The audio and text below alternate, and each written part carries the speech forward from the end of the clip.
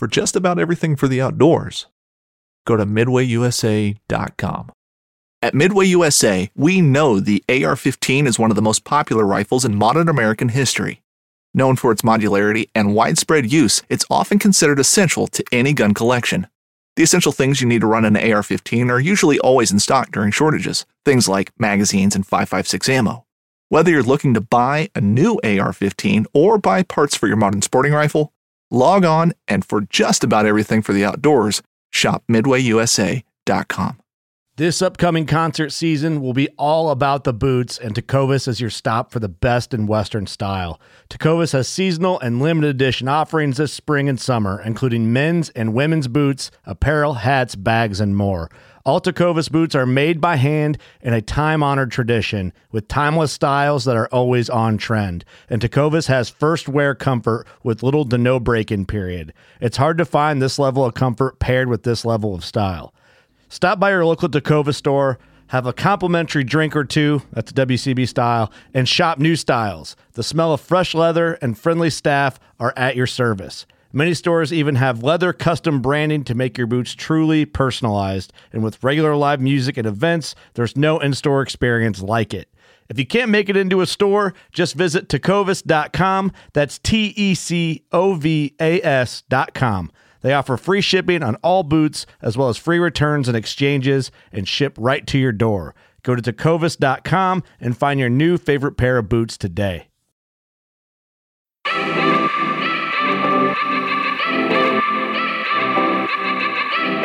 Happy Tuesday, everybody. Welcome to the Fall Podcast. And today I've got an awesome guest on, Clint Casper from Ohio, and we are diving into how to get after virtually an unkillable buck in October.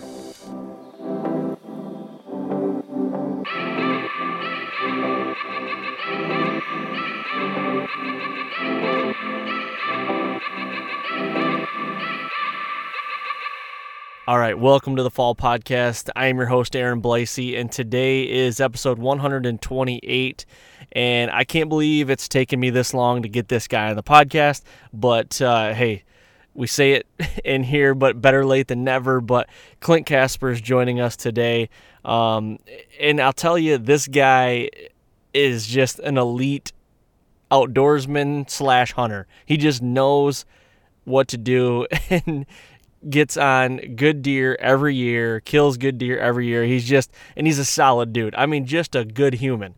And Clint comes on, we talk, we bullshit for a long time. We could still be bullshitting right now as you guys are listening to this. It's just, he's one of those dudes, just a good, solid guy. You can BS with him and just talk hunting on a high level all day. So that's what it is today.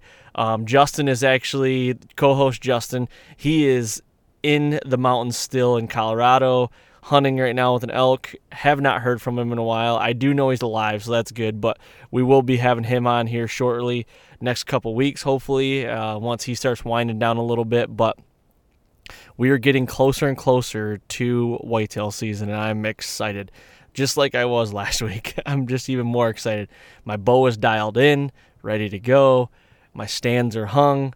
The cameras are fermenting right now and hopefully collecting all the data.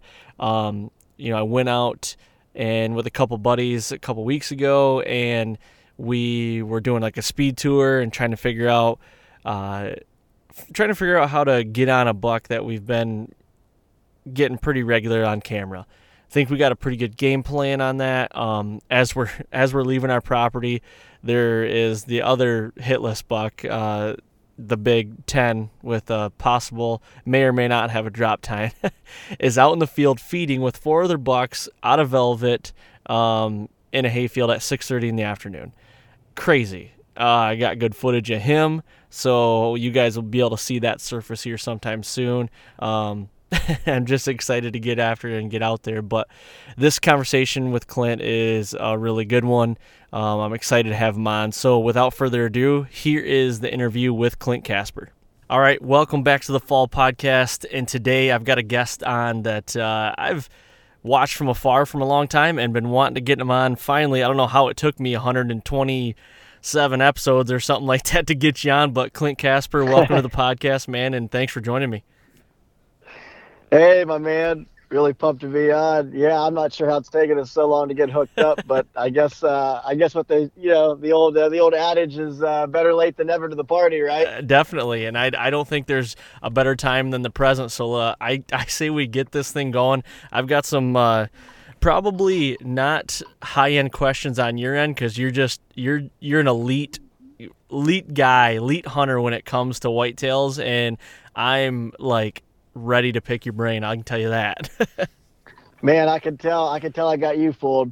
No, I'm just kidding. No, I appreciate the kind words, my man. Looking forward to it. Yeah, definitely. So before we do get too started here, before I don't know if a lot of people have heard from you. I mean, you're on Working Class Bow Hunter a lot, and that's kind of, for the last couple of years where I've heard you from. You're good friends with those guys. I love those guys. Good dudes to bullshit with. But before we get too far, I mean, kind of explain to everybody listening out there who the heck you are and where you come from.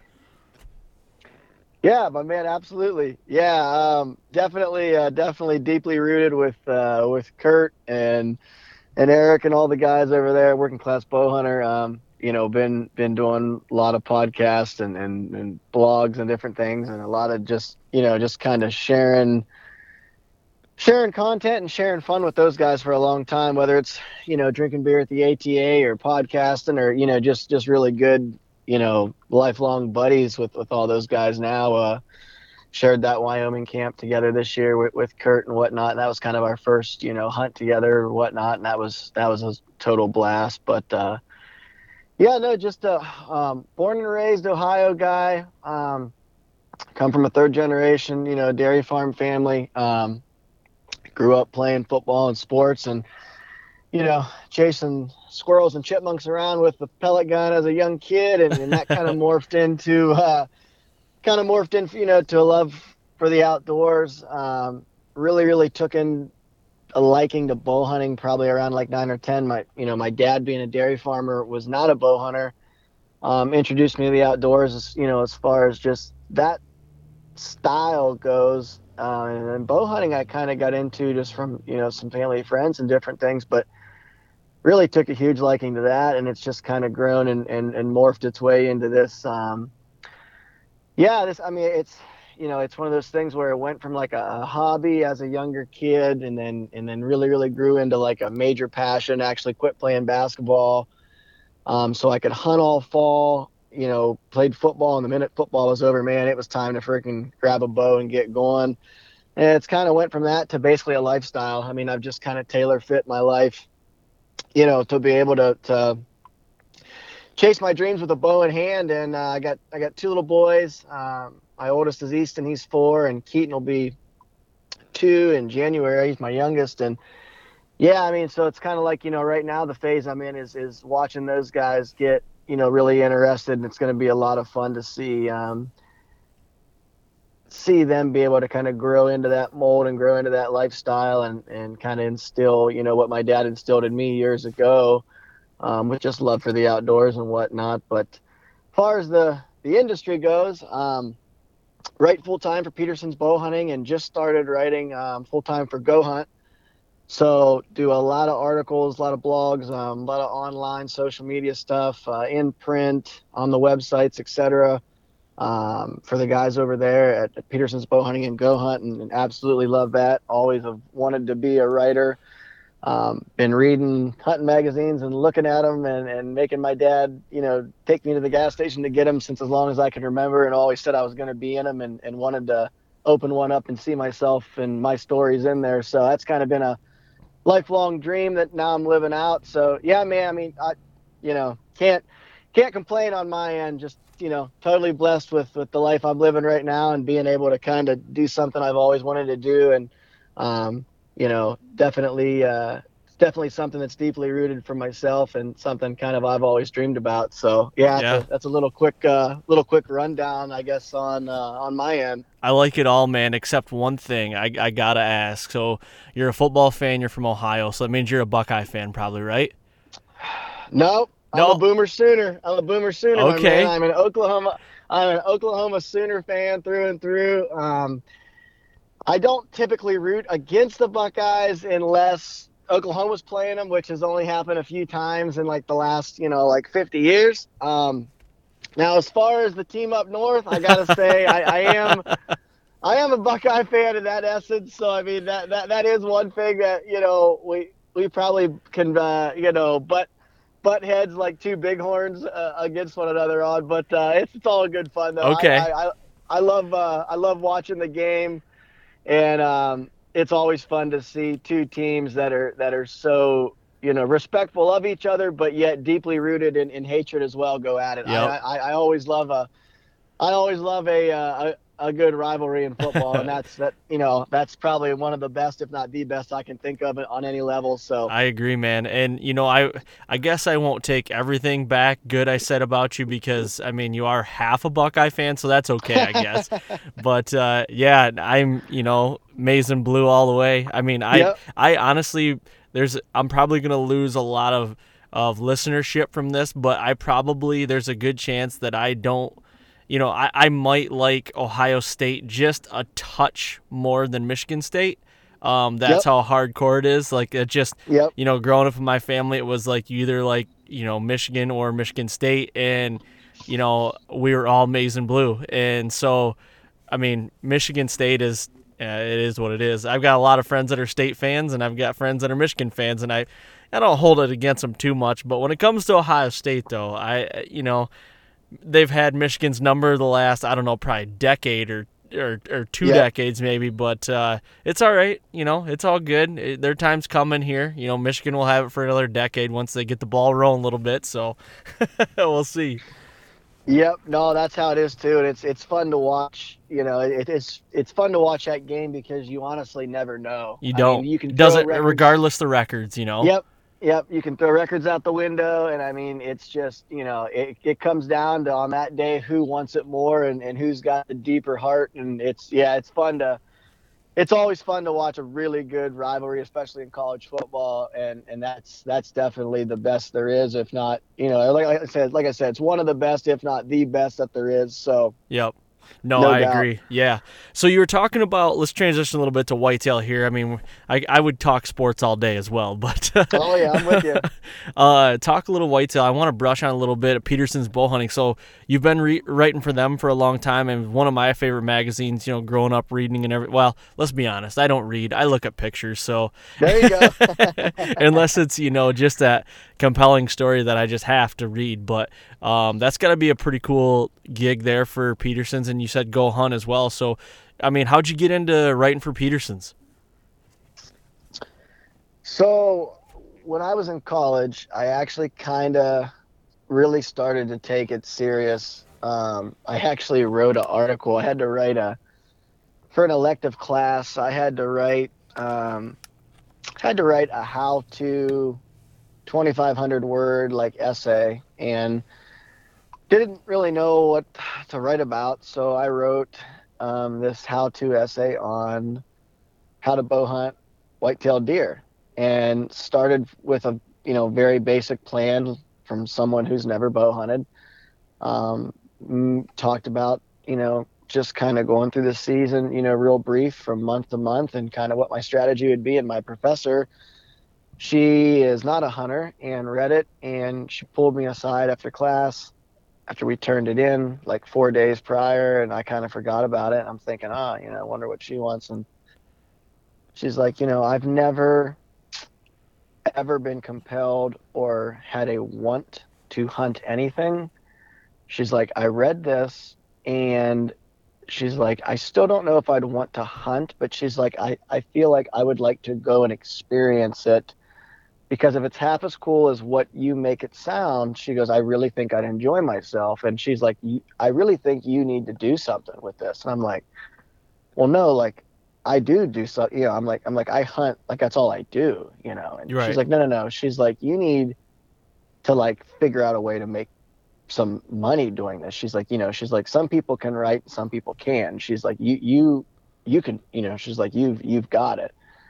And I didn't really think much about it, because I'm just like, yeah, all right. I've been reading hunting magazine. I grew up reading Steve Bartella and Greg Miller and Eddie Claypool and, all these guys. And I'm just like, I'm like, yeah, I'm They're elite. You're thinking like those yeah, guys, oh, yeah. like you idolize those guys, Oh yeah, yeah, absolutely. And I'm just like, okay, so the Chuck Adams of the world and those guys, and Cam Haines and whatnot. And so kind of from that point, I started throwing it around a little bit. And I'm just like, like at that time I was doing some filming with a bunch of local guys, and they were putting out a DVD every year. ADP, Aerodynamic Productions, is what it was stood for. And about every year they put out like a 2-hour DVD, and 20, 25 hunts. And I mean, everything from groundhogs to turkeys to, nice whitetails. I mean,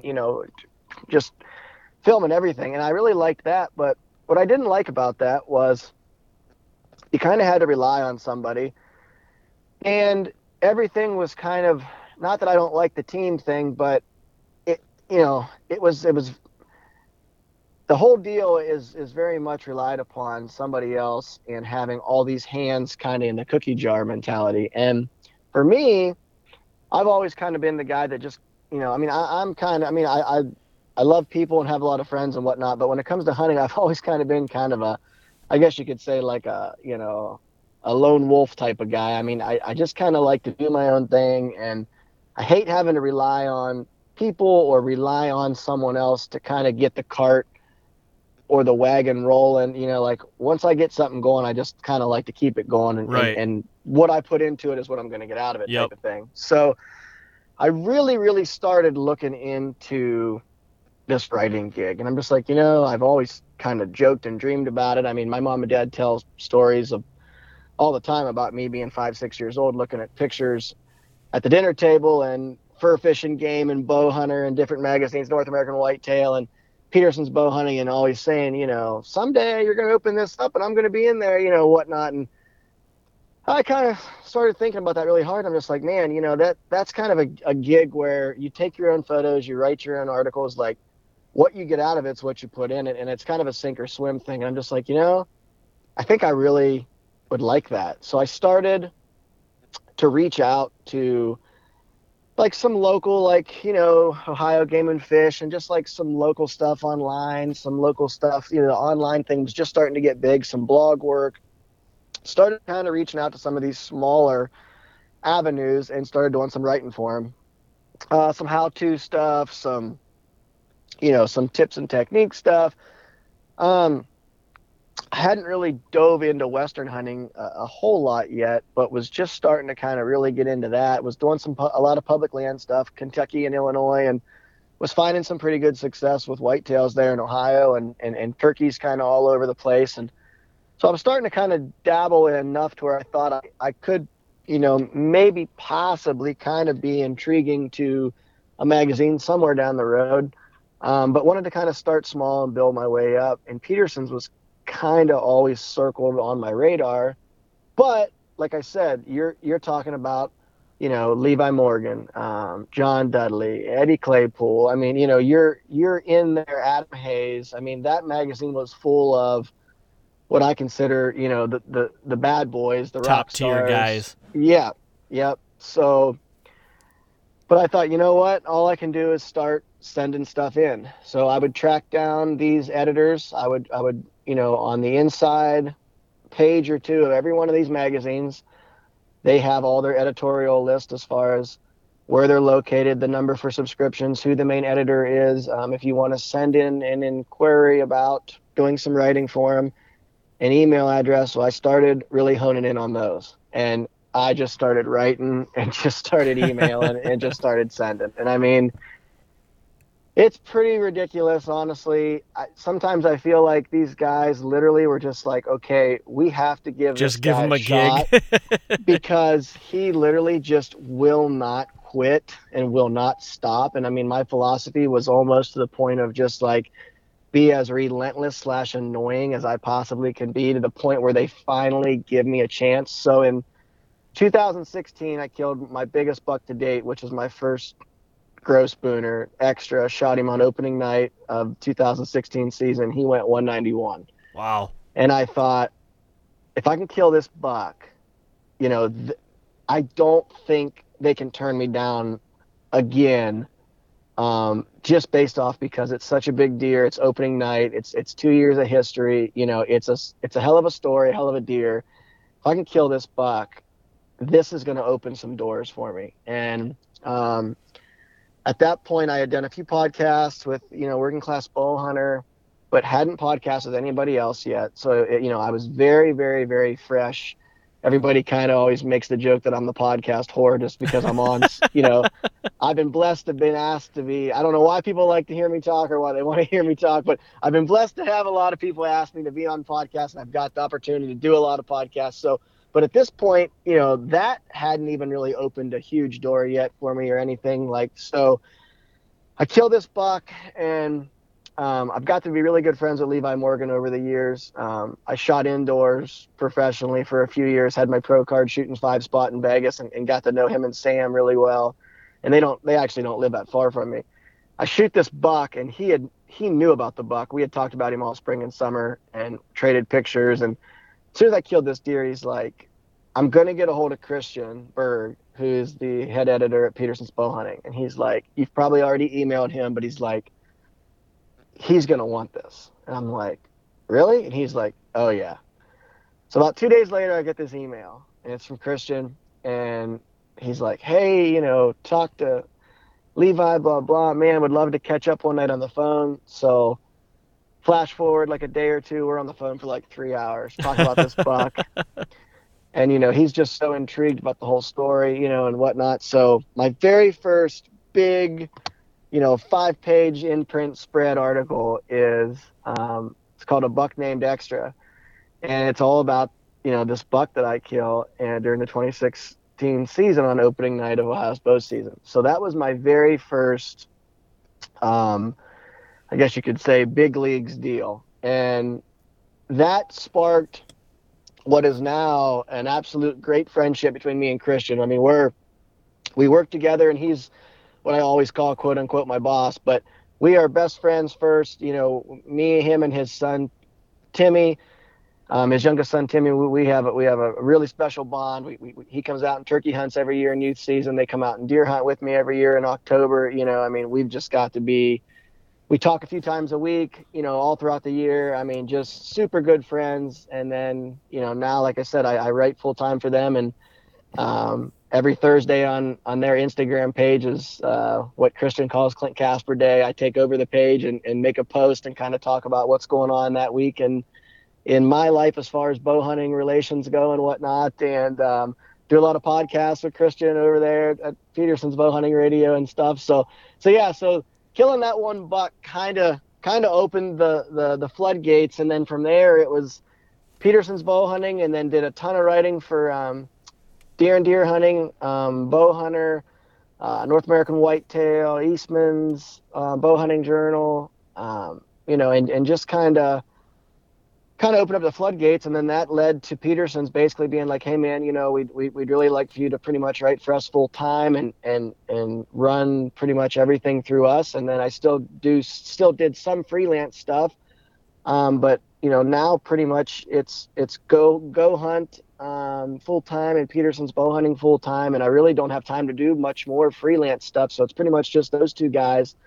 So yeah, it's kind of funny, it all started with one arrow and one buck. And, at the time I was like 25 with a bunch of big dreams, and I had been shut down probably 30 or 40 times. And, it's the writing industry is kind of funny. There's so many guys that are older that's still doing it that it's hard to kind of break in. But once you get an opportunity and kind of get in and get to prove yourself, it's like, if they sense that it's something you're really passionate about, and they really feel like, yeah, man, this, I think this guy's, he's doing it for the right reasons type of thing.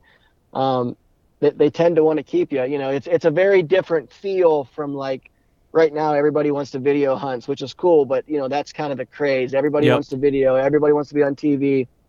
I think a lot of guys have sort of lost that desire to write, put things on paper, and actually go through that avenue. So, it's nice to see that there are some guys my age and even younger that's still doing it and have kind of taken, I guess, the place of some of the guys that have been doing it for 30, 40 years. So, yeah, I was lucky to get a foot in the door, and got my opportunity. I guess you could say shot my shot, and have just ran with it. Just it's been super fun. Absolutely love it. I wouldn't want to do anything else in the industry, to be honest with you. It's really opened up a lot of doors for me. So between the podcasting and the writing, it definitely keeps me very busy. That's awesome, man. And it's amazing how stuff like that just snowballs once the ball kind of gets rolling, and it's like, holy shit, it's been 6 years, 5 years now, and it's like, wow, I'm like right in the thick of things. Where did that time go? And now you're just living your best life. I love it.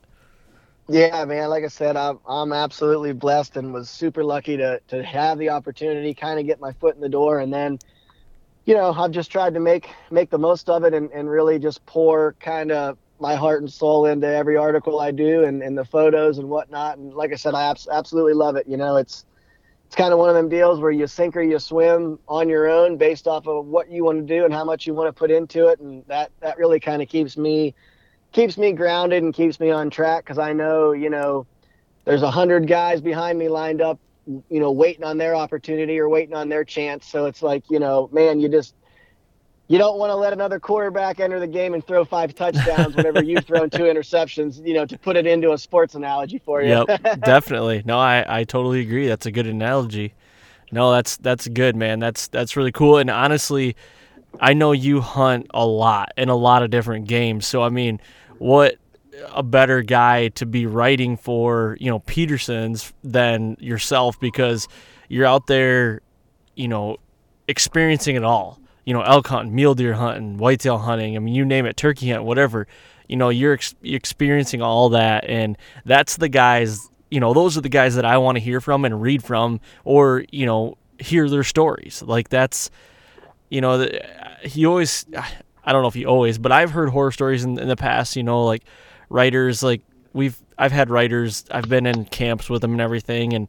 And they just get put in a stand in an outfitter, and it's just like, go blow down a deer, which is totally fine. I get that. But then they're talking about high level, like, things that they probably might not be, shouldn't probably be talking about high-level things, as if that makes sense. Not saying I'm an expert, because I'm not at all by any means. But no, I love that you have a ton of experience under your belt, and I guess you could say the clout, you have the clout to talk about that stuff. No, I really appreciate that, man. That means a lot coming from you. But yeah, I mean, that's kind of been my philosophy, is just, I want to be a guy that can kind of, I guess, be well-rounded. I mean, I absolutely love any type of bow hunting, and I've gotten into the Western hunting basically to extend my season, make it go longer, start earlier type of thing. And I've absolutely fallen in love with every aspect of Western hunting, whether it's antelope, in Montana, or chasing high country mule deer in Colorado, or I leave today's Monday, I leave in 3 days to go chase elk solo in Utah for 8 days, or whatever. I mean, just absolutely have fallen in love with the public land, glassing and spot and stock style of adventure bow hunting, and then grew up cutting my teeth with whitetails and turkeys and whatnot. So I mean, it's kind of went hand in hand. It's really worked out well, because it's like, I get to kind of hunt things like whitetails and turkeys that are kind of my roots, and then I've branched out and I've just kind of dove headfirst into Western hunting, which I knew very little about, and still am quite green on, but I've just kind of learned by doing it. A lot of my out west hunts are solo, and I've just kind of learned as I've went, and I've, in plain words, I mean, I've taken an ass kicking a lot out there throughout the years, but it's been fun to kind of build off every year and learn, and I've been fortunate to find a lot of success over the last few years Western hunting. But yeah, I mean, I can definitely see kind of what you mean, though, as far as a guy that is out there really doing it and trying to figure it out, versus the guy that, realistically is just, okay, go to this area, go hunt, or okay, go over here, there's going to be antelope, go find one, right, and pick one out and shoot one and whatnot. And there's nothing wrong with that, but it is cool, in my opinion, to be able to write about what I do and kind of what I've learned on my own, basically from the hardships, and kind of, I guess, I've learned most of my successes from, like I said, in plain words, getting my ass handed to me. And that's been the biggest learning curve, is falling flat on my face and then figuring out how to get back up and do better, or build off of what I've failed at. And yeah, I mean, it's I think it's the funnest way to do it. And I think it's the most organic as far as from the writing standpoint.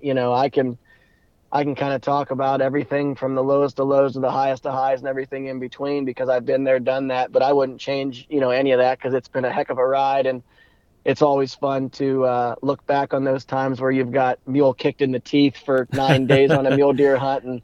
And you're like, yep, that was definitely a learning experience. But it's fun to go back and write about that stuff, because I mean, there's a lot of emotion in that, those types of articles, because I was there, I lived it. I mean, I know what it's like to be lonely on the side of a mountain for 9 days and struggle to find bucks or bulls or whatever, and then finally one day you do get that opportunity to bend the limbs back and get one killed, and it's just like, man, I mean, it's like nothing you've ever experienced when you're that guy by yourself that's grinding and grinding and grinding, and finally you get your chance.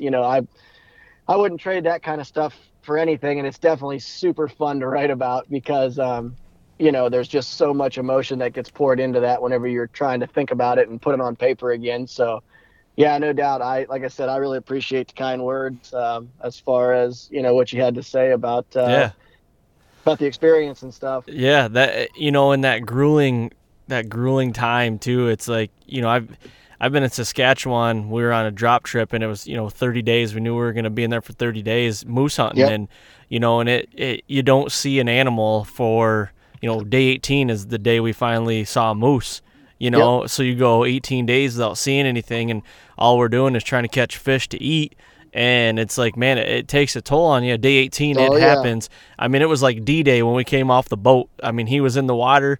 We, got up around him, got off the boat, kind of had to do a Rochambeau, but it was like, man, it happened fast. I mean, within a minute, we saw the moose, and I mean, within another minute, it was like he was dead, and it was like, holy shit, what just happened? Like, the roller coaster of emotions, even in a whitetail. That's what I love about whitetail so much, is like the ups and downs, the day-to-days, it changes so fast. I mean, you could be, my Iowa hunt last year was the 6 best days of hunting I've ever experienced in my life. But it was like I had 3 bucks that were bigger than 150 within bow range and couldn't get drawn on them, or one picks me off. One picked me off, and I'm like, damn it. Like, and it's just one of those things. It's like, you got to stay on top of your game, because you never know when it's going to happen. And it's just, that roller coaster ride is just, I love it. I'm getting jacked up right now thinking about it. Oh yeah, no, man, I totally get it. Yeah, that's the roller coaster ride of emotions on hunts and on a grind, especially like that. That's until you're actually in that moment and get to experience that, it's hard to even put into words or understand what that's even like, until you've put in that time and that work, and then you finally get that opportunity, or you see that opportunity coming into realization, where you're like, holy shit, this is really going to happen. I mean, there's nothing like it. Yeah, for sure. So I guess, like, to transition a little bit, I want to talk about this buck that you killed 2 years ago, inline. You called him inline, right? Yep. Okay, so this buck intrigues me. I mean, not only is he just an absolute slob monster, I mean, he's just a brick house of a deer. I want to talk about how we're in September right now. We're coming up on a lot of people's openers, October 1st, and I want to talk about some October hunting. So now, I've listened to a lot of podcasts you were on, and read a lot of stuff that you're doing. And one thing that stood out to me was you made a quote that you said that buck taught you more about how mature deer, mature bucks move in October.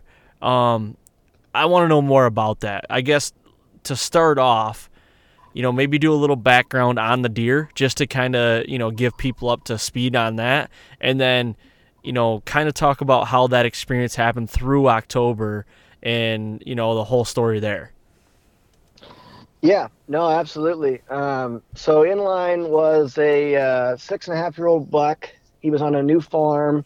Um, Picked that piece of property up that spring, and got pictures of him in, it would have been like mid-June. Pretty distinct buck. Had all the inline points, just a big mainframe, 5x5, but had 9 extra points. Ended up breaking 5 off, or sorry, broke 4 off. He had 15 scoreable when I killed him, but he had 9 to start. But just a bunch of inline sticker points and a bunch of inline times, and just big, big, big, heavy frame, super big body, just a very distinguished buck, to where when, you'd be flipping through pictures and it's like, boom, there he was. And I mean, there was no mistake about it. Like when he showed up, as you were scrolling through pictures, I mean, it was an immediate, oh shoot, there he is. So he got the name Inline just because of all those inline points. And I figured out really quick on that farm, he definitely called it home, but he was not he just, the closer it got to season, the less and less daylight photos I was getting. Everything was after dark. Didn't matter how deep in the timber cameras were. It just didn't matter. I mean, the deer just literally did not really move much in daylight on that piece of property in October. And I really wanted to kill him in October because I felt like that was my best chance. Had a feeling, just based off his personality, he was probably going to be one of those loner bucks that probably did a lot of roaming. Never really bachelored up with a bunch of bucks in the summer. He never really was with a lot of deer. He was just kind of a loner, and I really wanted to figure out his core area and try to kill him before the rut took him away from that farm. So that was kind of my philosophy going into it. Our season opens the last Saturday of September, so I was really eager to try to get on him early. In October that year, the whole month, I think I had 5 or 6 cameras running over there on that piece of property, and it's about 220 acres total. Farm country, a lot of funnels and bottlenecks and creek bottoms, and broken up farm country that ends up joining into some really big wood lots. And then those big wood lots turn into even bigger wood lots on the neighboring sides. So had a really good mixture of, kind of farm country plus big woods around me to hunt. But like I said, he was just one of those bucks that I just could not for the life of me figure out exactly where he was living at in October, where that core area was. Everything was after dark. I did figure out that, on it was more or less a south and an east wind. That deer really seemed to move closest to daylight on those winds. So I did figure that out. Did that kind of tell you more where he was betting from or betting at, like kind of give you a little more pieces to the puzzle? Yeah, I mean, I pretty much pinpointed down where I thought he was betting from that wind direction, and it all made sense. I mean, he was using that wind to his advantage as far as moving around on that farm and going to and from ag fields, especially to and from the bean and corn fields that we had planted on that farm. He was definitely using that wind to be able to run some of these funnels and run some of these creek bottoms and scent check everything before he ever got there. So that made total sense, and that made sense as to where he was probably betting. So I kept going in deeper and deeper with cameras and really trying to I needed to get something in daylight to really give me the confidence to go in super deep after him, because I didn't want to blow him out, obviously. And, I do not personally believe in the October lull. I know a lot of guys talk about it, a lot of guys write about it, a lot of guys believe about it. Just being totally black and white, I think it's bullshit. I don't, for lack of a better term, I don't believe in it. To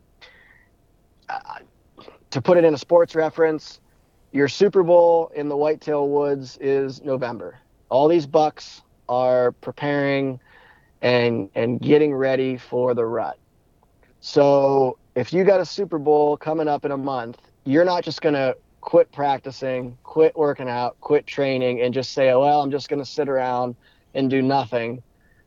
And all of a sudden you're going to pop into the game and go play the Super Bowl. And I look at October like that. You got the most food available. You got the most crops coming off. You've got apple trees. You've got acorns falling. You've got hard mass, soft mass. I mean, bucks know the winter's coming. They know the rut's coming. They know they're going to lose weight. They got to put pounds on, put fat on. They're rubbing, they're scrape. I mean, they're doing all these things in October to get ready for the big show, for the Super Bowl. In my mind, the law is, and this is just my opinion, but that lack of deer sign or, oh man, deer aren't moving, it's October. No, deer have just changed what they're doing, and you have not gotten ahead of that curve. You're 2 steps behind instead of a step forward. I agree. You were, you were hunting a transition zone to a cornfield that is now cut. The deer aren't coming there anymore, so you're not seeing deer. Now they've moved off onto white oaks that are dropping a half a mile away.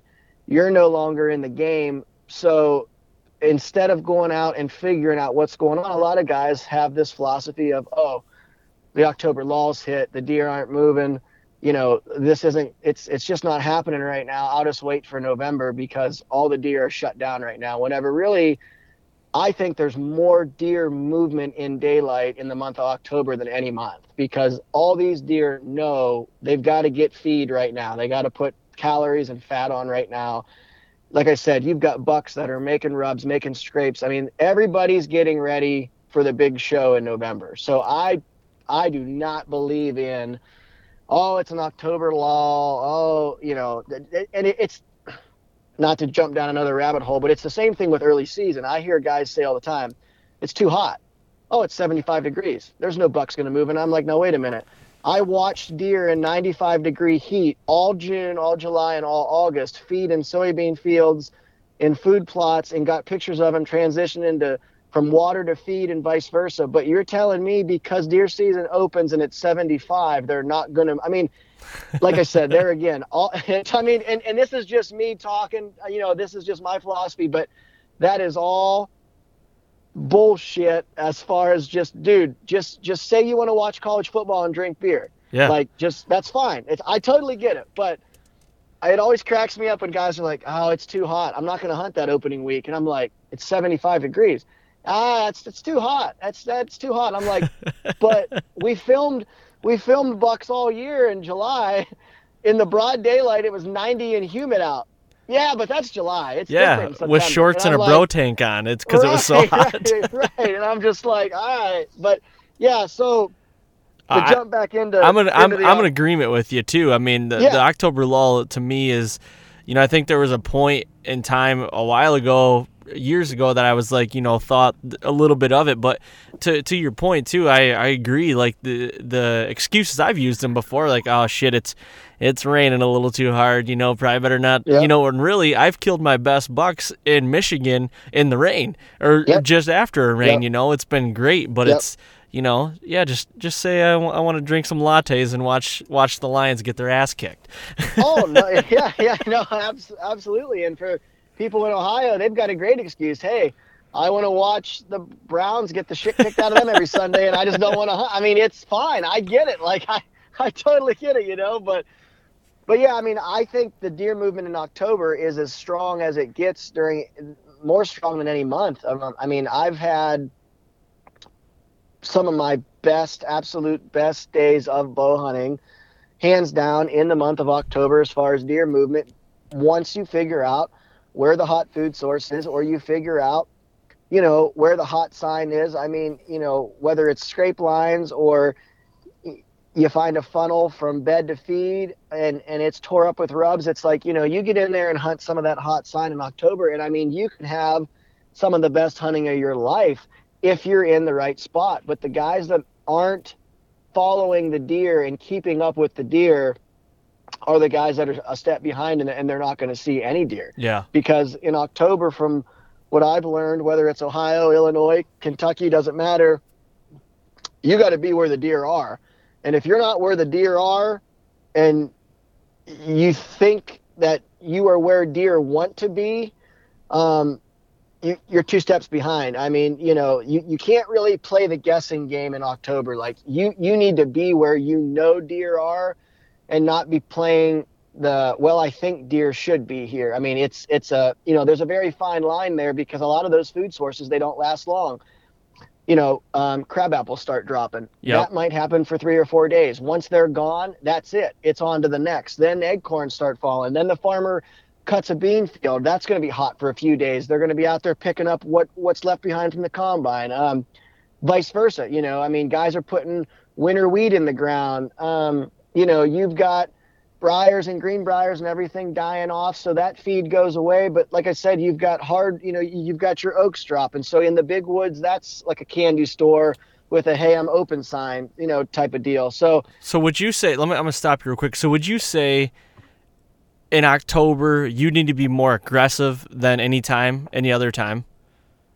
In my opinion, if you want to score in October, you need to be as mobile and as aggressive with educated planning behind it than any other time of the year. I am probably more aggressive in October than I am in the rut, just because I know that if I don't put some legwork and some scouting work and the homework into my game plans in October, I will fall flat on my face. And that's kind of what happened with inline. Was I had these predetermined, okay, there should be deer here, this buck should be doing this, deer should be doing that, and I was really a step behind that buck the entire month. No matter what I did, I wasn't seeing him in daylight. I wasn't getting daylight pictures. I knew he was living there, because I would have pictures, literally within an hour after dark, but that deer was just running a super tight pattern, and I just could not 100% pinpoint what that buck was doing as far as where he was living. Yep. I knew roundabout, but didn't know for sure. So I was on the line of, I had gotten about as aggressive as I could get without blowing him out. It's getting closer and closer to November. So now I'm starting to hunt some funnels and some pinch points, and I'm kind of playing to his weakness as far as, okay, I know he's going to start doing some traveling. I know he's going to start doing some moving around. And the closer I got to November, the more and more movement around that farm that I was seeing from that buck. Now, I still was not getting daylight photos, but what I was getting was, I was getting a lot more photos on different spots on that farm. And what that clued me in on was, okay, this buck's starting to leave that core area. He's starting to travel. Yep. He's starting to get kind of frisky, and he's starting to travel as far as going from doe bedding area to doe bedding area, and starting to kind of look and see, okay, who's going to be coming in first? What's going to be going on? So I knew in my head, end of October, first week in November, absolutely needed to capitalize. I had from October 31st to November 20th off from work, and was pretty much going to live on that farm either until I killed him, he got killed, or I just absolutely had to change things up before I jumped out of my stand without my harness attached to the tree. One of those three.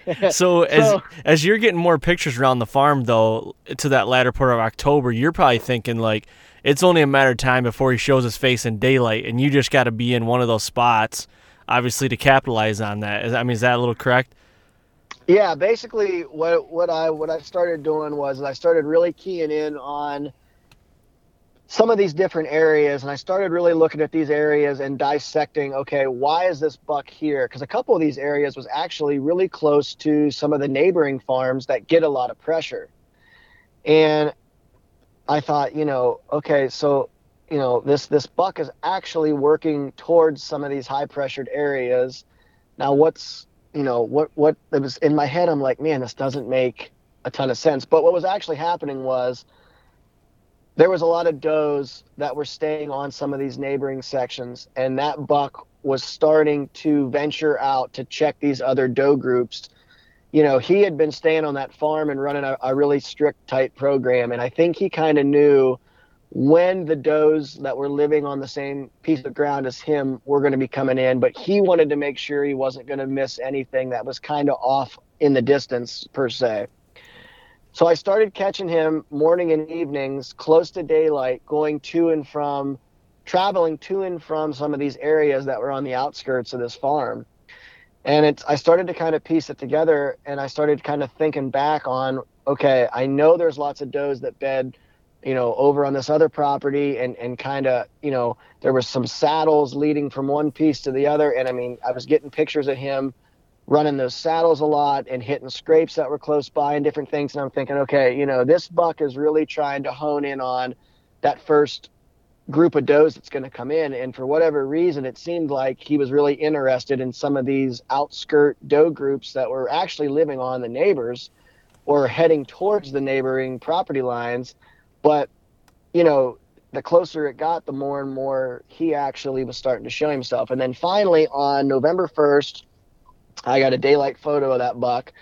It was in the morning, and he was coming back from a neighboring farm coming through this saddle. And I thought, all right, he's really dropped his guard. It was on an east wind. I'm like, all right, I need to get a few spots prepared that are going to really capitalize in some of these pinch points going to and from, these doe bedding areas. And lo and behold, I ended up killing him on November 7th, the day after my birthday. My birthday's on the 6th. I turned 30 on the 6th, and my 30th birthday present was the next day. I killed that buck at like 5:15. But what was crazy about that deer was, like I said, how much I learned about big deer in October. I mean, that buck absolutely would not show himself in daylight. Now, I'm not saying he wasn't moving, because I know he was moving in daylight, but he was not traveling very far. He was not moving hardly at all from his bedding area in October. He was running a absolutely very, very strict pattern of, I'm going to get up, I'm going to mill around, I'm going to maybe start to head towards my destination, but that's it. And I would get photos of that buck, 20, 30 minutes to an hour after it was past shooting light. So, which it could take a buck 30 minutes to travel 100 yards in the month of October. I mean, I know he's making scrapes. I know he was hitting rub lines. I mean, I know he was doing all that stuff, but he was just not traveling very far. But what was funny was, as October started to come and go, and the closer you got to November, that range opened up. I started getting him on cameras that I hadn't had him on since summertime. I started seeing him more frequent, a lot more traveling, and you could just see his core area was starting to open up as far as the amount of roaming and the amount of country he was traveling was getting bigger and bigger each week. So that really taught me something as far as in October, if you can't figure a buck out in October, but he's there, it's like, you don't want to panic and go into like, oh my gosh, freak out mode. I've got to shoot for the fences and really do something stupid and just try to go for it, because it's like, that buck, he was almost unkillable on that farm in October. I mean, I really truly don't think I could have went any deeper without blowing him out. I don't think I could have went any closer to that, to where I'm pretty sure he was bedding, without blowing him out.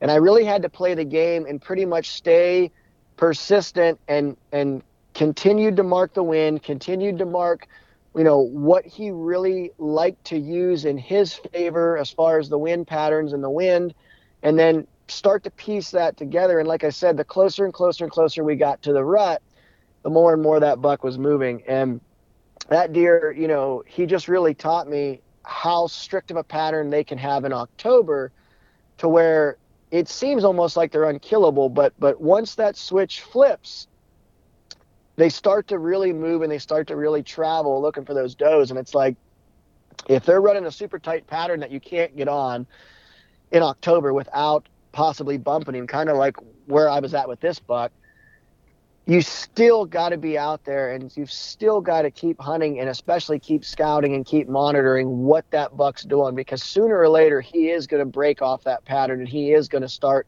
to venture out. And I mean, realistically, that's what got this buck killed. Was he was heading from where he was bedding, had the wind in his face, straight east wind, had the wind in his face. He was heading up over that saddle. He was going to head towards the neighbors to head in, to drop down on the other side of this saddle. He was going to drop down into this big bowl where there's probably I would say on any given day, 15 to 20 does down in there in yearlings. He was heading right for that. And he was going to go in there and check those does 100%. And I just, killed him because I knew that buck from trail cam photos. I knew he was traveling that direction. I knew that wind was perfect for him.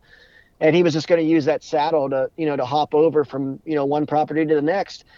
I was probably a couple hundred yards from the property line, and I was on the leeway side of that saddle. And he was, like I said, he was just starting to head up the saddle. He'd have dropped down in, and he would have been in where all those does and fawns were.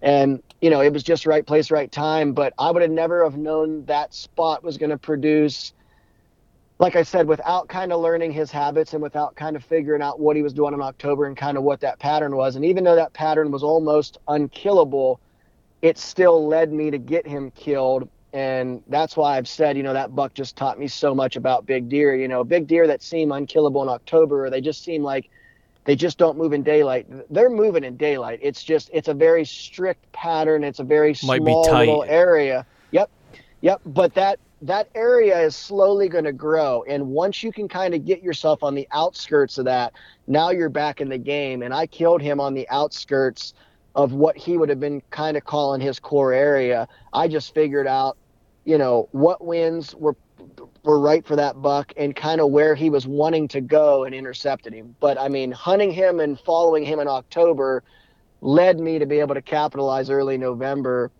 on what that buck was doing, 100%. Okay, so to kind of go back a little bit, you were talking, we had talked about how you said, you got to be mobile in October. And yep. So how were you attacking that October to hunt him? Were you mobile every set, or was it like, and were you getting in tight? Like, how tight were you getting into what you thought it was his bedding? So I always start from the outside in, and I was working the fringes of spots where I knew he was feeding. I started there, and I started just kind of working my way in. And I mean, there's some really good pinch points and some funnels and stuff that were back in the timber that I was trying to capitalize on catching him moving from bed to feed. Was seeing, decent amount of deer, but I was not successful in actually seeing him. So the cameras were still showing me that he was there. The cameras were still showing me that he was moving right after dark. It was just a matter of, I just felt like I wasn't deep enough. So I kept, between using a mobile lock on and stick setup, and sometimes I'd use my climber. I was basically just going in a little deeper, in a little deeper, in a little deeper. Finally, I got to the point to where it was make or break. I was either going to kill him there, or that was it. I wasn't going to go any deeper, because I really thought if I went any deeper, I was really going to risk blowing him out. And I didn't want to blow that deer completely out. Number one, I didn't know 100% where he was bedding. If I would have known 100% where that deer was bedding, I'm a firm believer of going in, and if you bump a buck from his bed, he's going to be back. It wouldn't have bothered me. I mean, if I would have bumped that buck, but I knew he was in there 100%, I would have been like, okay, that's fine. Like, honestly, like a lot of guys, they freak out about, oh, hey, I blew this buck out. How long till he comes back? I'm like, I'd be right back in there tomorrow hunting him. And they're like, what? Like, I mean, they look at me like I'm an alien. And I'm like, yeah, that spot did its job. I mean, a mature buck or a mature doe beds in a spot to keep him or her alive. So if she smells you, he busts you, he sees you, that spot did exactly what it's supposed to do. So, I mean, there is no reason for that buck to not come back to that spot, because that spot is keeping him alive.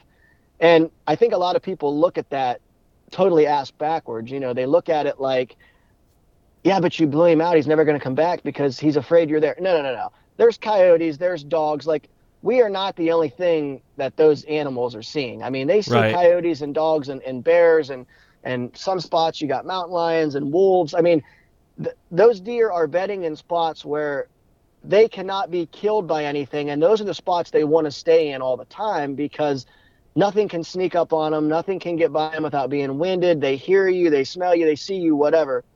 My problem was I didn't know 100% where that deer was actually bedding. I could not figure out for sure safely where I thought he was bedding. And I was bouncing around trying to figure that out. And I got to the point to where I was like, all right, I don't 100% know what's going on. I'm starting to get close to the rut now. Now, instead of hunting him in his bed, I'm going to start hunting the fringes of where I think he's bedding and try to catch him leaving that area, heading out to go look for does, or in the mornings coming back to his area, because I realistically didn't know and couldn't figure out 100% where that deer was bedding. I had a couple ideas, but I had been striking out on trying to visually see that and confirm that with my own eyes, and the cameras only tell you so much. Right. So that was kind of I was kind of caught between a rock and a hard place on, I thought he was one place, but I didn't know for sure, and I was trying to,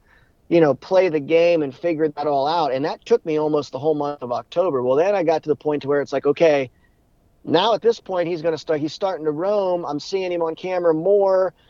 Now I need to actually forget that and start focusing on where I think he's going to be going and try to kill him in funnels and in spots like that. I thought my chances of success were higher to then transition into another style of hunting.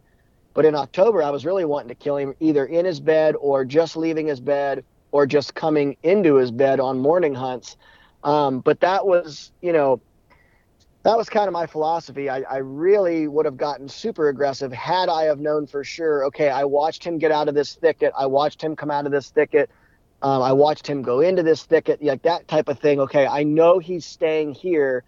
I would have gotten super tight within 100 yards and got in really early and tried to kill that buck for sure on an evening sit coming out of that bed. But like I said, I never had the luxury of actually learning and visually seeing that. So I was playing, I guess you could say, Russian roulette, but a very educated game of it, trying to, not shoot myself in the foot, but yet get him killed all at the same time. Right.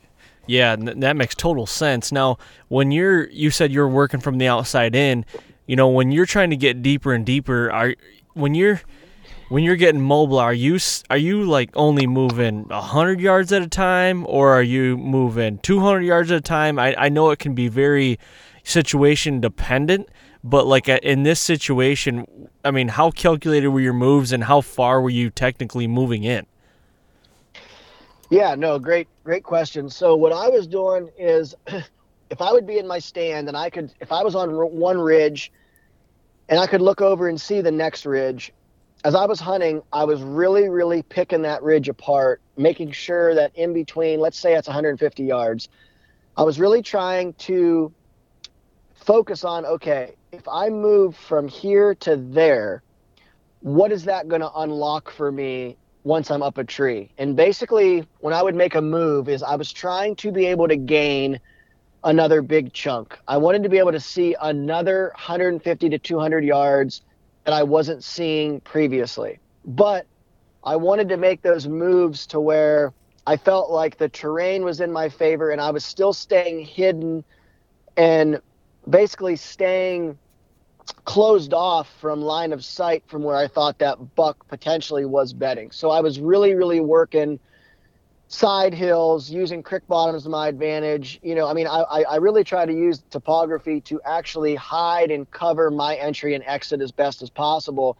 So for me, it's very situational on topography. I mean, if you're hunting a relatively super flat piece, it's really going to be hard to do a ton of moving in because it's literally kind of one of those deals where, you're actually almost in a way, you've got to tiptoe in there without being seen. And it's like the deeper and deeper you go, the more you're opening yourself up for failure. Whereas if you've got, kind of rolling hills or you've got side hills, you've got some ridges, you've got some topography that can hide your presence going in and going out, you can make bigger jumps. And I was able to make kind of more calculated moves, 150 to 200 yards at a time, to where I wasn't opening myself up to get seen or to get busted going in. Because I mean, that's your biggest enemy is other deer blowing out of there, or even scarier than that is the buck actually watching you go in and watching you come in to hunt him. Now you've opened up the door for him realistically kind of knowing what you've got going on. So my biggest thing was try to stay hidden. And like I said, I didn't know exactly where I was bedding, but I had a good idea of a relatively, I guess you could say I had a relative idea of where I thought he was. Pretty educated guess. So I was kind of throwing my eggs in the, well, he could or he should be here basket, which, there again, you're kind of playing Russian roulette a little bit, but I was pretty certain I wasn't going to get, seen or heard going in. So I kept making those educated jumps based off the topography and letting that kind of hide my entry and exit. I got you. That makes total sense. And with the flat piece you're talking to, I mean, so many different types of terrain terrain, but also cover in flat pieces. I've got a piece in Michigan here that is flat, but it's in farm country and it's flatter than a pancake, but you can see for days. I mean, you can see your dog run for 2 days and stand on a beer can and watch him run for 3. It's just that's but in those pieces I found more, even if it's an observation sit or even if it's glassing from afar, hopefully seeing that buck do it one time, doing something, and then move in. You want to get eyes on him, I think, like you're talking. You want to see him at least one time, find a chink in the armor, like why the hell was he doing that, and then move in, get aggressive, pounce. And it's funny you talk about the bedding there, like not knowing like exactly where his bedding was.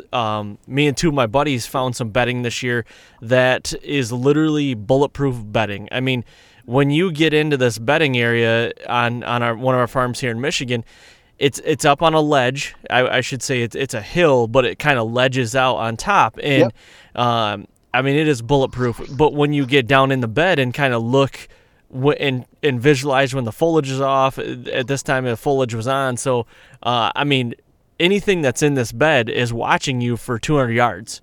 They can see you. So it's like once you get that, that was a new bedding area that we found, and we're like, man, because we got a good buck. He's pretty, as of right now, he's kind of predictable, but we think he's using this bedding area. So we're like, what do we do here? How do we figure out how to get around him in the morning? And I think it's going to be probably a more of a morning kill and trying to get him, let him be out in the field probably and get him coming back. And I think he's going to be kind of a late coming back kind of thing. Just from camera intel. So we'll see. But when you find those bulletproof beddings, I mean, all 3 of us were sitting there puzzled, like, how the hell are we going to try to pull this off? Like, because entry and exit, like you said, is just, I mean, it's got to be top priority, in a lot of different aspects. Oh yeah, absolutely. And I mean, when I'm scouting and shed hunting in the late winter and early spring, and I find some of these beds, it sounds almost psychotic, but I mean, I will get in the bed and actually look around, like almost as if like you are the buck. Like, okay, I'm at his level. What is he seeing? And it's amazing how they position themselves on just a little rise or just a little bit of an incline up on a hill, to where that allows them to unlock another 100 yards. You know what I mean? Like, for sure. They go from, if they bedded 50 yards further down the trail, they could see, only half of what they can see by where they're at. It's like, those big bucks and even your mature does, they have a rhyme and a reason for absolutely everything that they do. I mean, every day, the goal for that day and the goal for the next day is to make it to the next day. And it's like, there is a rhyme or a reason for everything those deer do. And if you can figure out, just the little things, those all add up into the big picture as far as getting one of those bucks killed and finding a bed like what you and your buddies found and figuring out what he's seeing, what he's able to see, what he's not able to see. Like, where's that flaw? Where's that weakness? That's where you really got to capitalize in. And I mean, I've said it before, I'll say it again. I love early season. I love late season because it's predictable and patterns kill big deer. And during those times, you can figure out patterns and get big deer killed. I mean, I like the rut as much as the next guy, but it's a crapshoot. I mean, it's right place, right time. They could be here, there, everywhere, 2 miles down the road, an hour from now. I mean, you just really don't know. It's fun to hunt that, but my bread and butter is patterns, and I love early and late season because of that. I live and die by playing the chess game and trying to figure patterns out, and that's really kind of my bread and butter when it comes to hunting big whitetails is the the pattern game. So I absolutely love that aspect of hunting whitetails. That's awesome, man. It gets me fired up. I'm ready. Let's go. Let's go. Heck yeah. Well, we are coming up on a little over an hour right now, and I did have some more bullet points, but honestly, man, that right there is what I want to accomplish for this podcast, and I appreciate you doing it. I think I'm going to cut you loose right there, but when you get in off the mountain or back in from the timber, we got to do another one because I got some more questions we need to dive into on a different one. I just don't want to muddy the waters with all the information you just had with some other stuff that's kind of not the same. So I think we nailed everything on the head what I wanted to do tonight for sure, man. Absolutely, my man. I leave Thursday for 8 days to go chase Utah bulls around solo, and then I come back, and my bow season here in Ohio opens literally the next day. So yeah, I'm gonna transition from bugling bulls to early season whitetails here real quick. So yeah, man, I'll be fired up, ready to rock and roll. As soon as I get back, we'll fire up another episode and definitely dive into some more of those bullet points, man. Looking forward to it. For sure, buddy. I appreciate you doing this again. And before we do sign off here, let everybody know where they can see what the hell you're doing, on Instagram, Facebook, or Peterson's Bow Hunting, anything. Let everybody know where to find all that stuff. Yeah, absolutely. Facebook, just, first name, last name, Clint Casper. Instagram, Casper Clint, all one word put together. On Thursdays, I take over, usually every Thursday, I take over Peterson's Bow Hunting Instagram page as far as a post, kind of a weekly update on what I got going on. I try to do a lot of stories and stuff throughout the season. I should have a lot of service on this elk hunt. So I'm going to try to do kind of an update every day and a story as far as, just walk guys through my day, what I'm doing. Just kind of showcase the grind as far as, what an 8-day solo elk hunt's kind of like in the day in the life of me. So, yeah, I try to have fun with it all. I don't take the social stuff too serious. Just try to have a good time with it and try to, just have fun with it. But, writing wise, I got some really good stuff for Go Hunt coming up. If you're not a member of that, I would say definitely subscribe to that, especially for the Western stuff, man. That's a game changer for sure. Peterson's Bow Hunting, I got a few more articles coming out here in the next upcoming months. Then that finishes the year out for them. And then, yeah, podcast world, man, I'm always doing stuff with your buddies and my good friends over at Working Class Bow Hunter, and definitely, my good buddy Bo Martonic over at East Meets West. I got a podcast coming up with him soon, and my buddy Brian Barney at Eastman's Elevated. I got a couple good ones coming with him down the pipe. So that kind of wraps up the rest of the year for me as far as kind of where I'll be and what I got going on. And yeah, man, now it's just time to go stick some arrows in a couple big animals, and then we'll be right on track. I love it, man. Well, again, I appreciate it. Good luck on Utah. Be safe out there, and good luck this fall, man. Absolutely, my man. You too. Thanks for having me on, dude. Can't wait to fire up another one, and then at that point, hopefully we've both got to bend the limbs back, and we both can maybe share a few success stories or some close calls, or I'm sure we'll definitely have something fun to talk about. So yeah, man, looking forward to it. Thanks again. Yeah, thank you, Clint. All right, there it is. Another great episode. Thank you to Clint for coming on and talking about all this high-level hunting stuff that we love oh so much. I appreciate you guys' support like every week. I'm going to remind you, please go to iTunes, leave a 5-star rating, leave a review if you like the podcast, I guess. If you don't, then just forget about it. Just forget it ever happened. But if you do like it, maybe tell somebody that that likes hunting also, that's never heard the Fall Podcast. Tell them, hey, go listen to the Fall Podcast. That'd be great. I'd appreciate that. So thank you guys very much. We're 1 week closer to opening day, if your opening day is on October 1st. So that's great. Get out there. Like I said, be ethical, be safe, and shoot straight.